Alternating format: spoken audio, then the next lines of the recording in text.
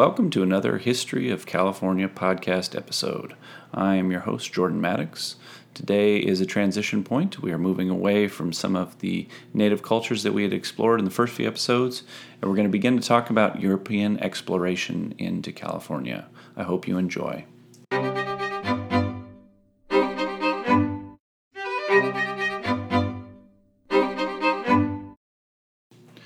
Today is a transition point. We're moving from a place of speculation, archaeology, cultural legacy and transmission, meaning drawing conclusions about the way things once were by the memory and practices of a people group. And we're now moving into a place of written history. Now, there are a whole new set of challenges and difficulties that come with working with the written word. The difficulties of studying prehistory are obvious, right? We are drawing conclusions about what happened based on artifacts. For example, when we study hunter-gatherers, we look at their tools. We can learn a lot about the way of life of a hunter-gatherer by looking at a hand axe, what they ate, their craftsmanship, their hunting patterns, etc. These are just guesses, though, and they tell us nothing about the specific individuals.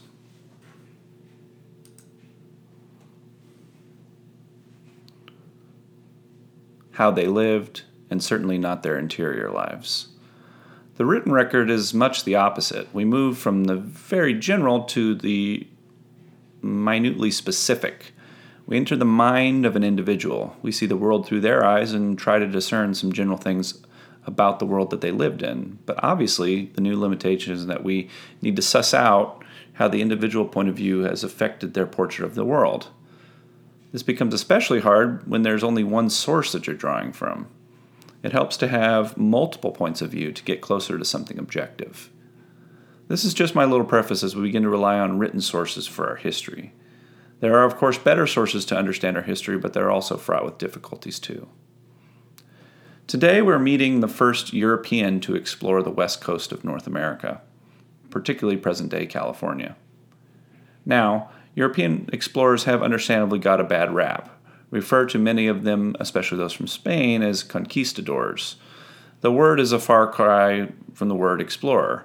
Their mission ultimately was to expand their country's power, or gloria, by taking land and presumably the gold hidden there, and through that expanding their religion and consequently bringing prestige to their homeland. This is the worldview of the men that crossed the ocean, found native people, and did horrible things. Assigning this worldview is in no way excuses their behavior, but it is a helpful interpretive lens to look at them. Now, I wish that I could say that the protagonist in the next few episodes was not a part of this world, or was different, or somehow kinder, or was a better human than someone, say, like Cortez, but ultimately that's not the truth.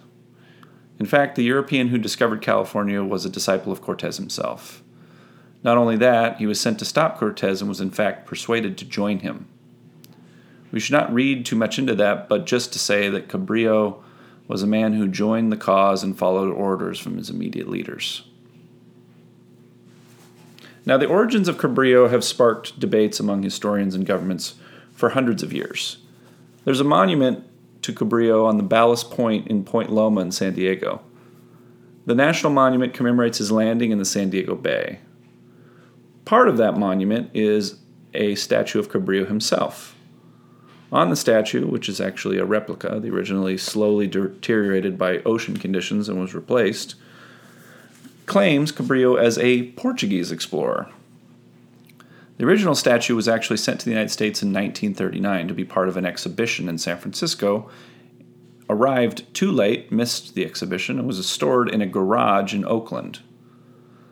The statue was meant to be a political statement by the Portuguese government taking ownership of Cabrillo, and the U.S. government seems to have agreed, making the statue a center point of the monument.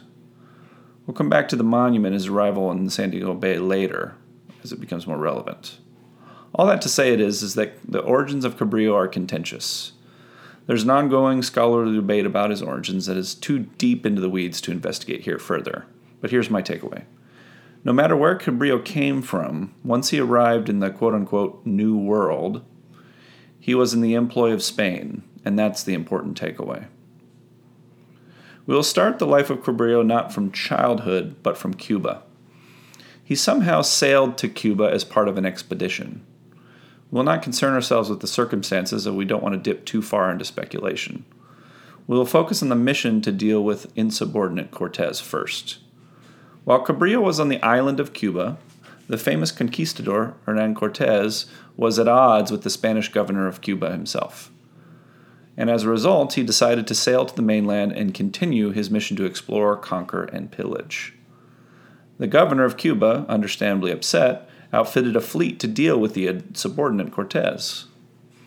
On one of those boats, listed as a crossbowman, was Cabrillo. The expedition ultimately ended in defeat. Cortez was well prepared, and he and his men fought knowing that if they lost, they would be executed.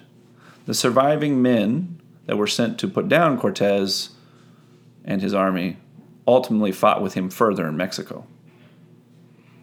Cabrillo fought successfully with Cortez, and after major victories with him, Cabrillo is said to have a horse. This is something that was in the written account. A horse in those times, if you were a soldier, was a sign of wealth and prestige. And he was in fact offered an encomienda, which was essentially the right for a conqueror to control a portion of a colony, to exact tribute from the natives and force them into labor. Cabrillo, however, rejected the offer, instead choosing to follow another military leader named Alvarado on expeditions in present-day Guatemala. After conquering the capital with Alvarado, Cabrillo apparently took a native wife and had 3 children with her, and then settled in the city of Santiago. His time in the city of Santiago elevated Cabrillo from a successful soldier and conquistador to a wealthy citizen and encomiendor, someone who runs an encomienda. Cabrillo exploited the opportunity of his encomienda, collecting tribute from the native people of all kinds. The most valuable of all these tributes was cacao beans. Furthermore, he employed natives in operating mines in the area to harvest valuable minerals. It is estimated that Cabrillo may have had a few hundred natives working on the mines at any one time, which would have been a huge enterprise given the small population of this area. In addition to exploiting his surrounding environment, he began to invest his wealth to fund new missions to unexploited territories, particularly Peru. Meanwhile, Cabrillo traveled to Spain for 1 year to court a proper wife. His native life wouldn't have been recognized in his culture and society. And he wanted to find a proper wife to bring her back to Guatemala. He married up, and his new father-in-law would ultimately fund enterprises throughout the New World, benefiting him and his new son-in-law.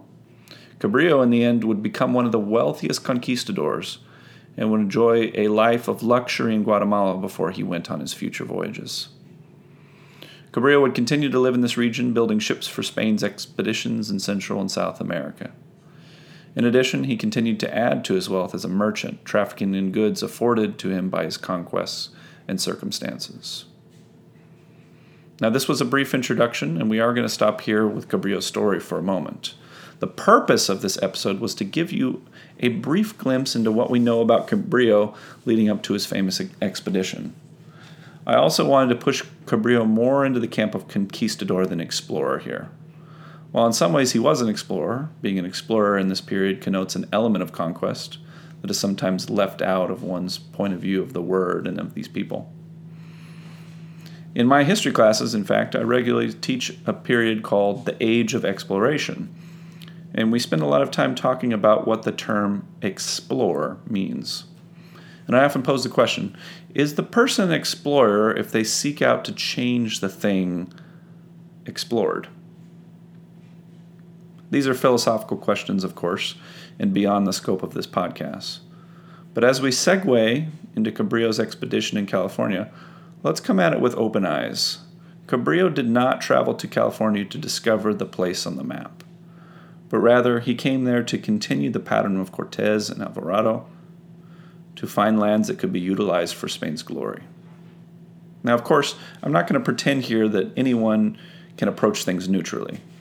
For instance, social media influencers today are living lives to garner attention and leave their viewers inspired and coming back for more. It's not altogether clear whether these people would live the lives they live if they didn't have the audience. So, sussing out one's motives and passing judgment is often a fruitless activity. Regardless, Cabrillo is operating his world according to its world's rules, and we need to see him as he is first before we can climb on our horses to pass judgment. And we will continue that enterprise next time. All right. Hope you enjoyed today's episode. Stay tuned next week as we continue our exploration of Juan Rodriguez Cabrillo. As always, we have a Patreon channel where you can support us. It's called the History of California Podcast. Until next time.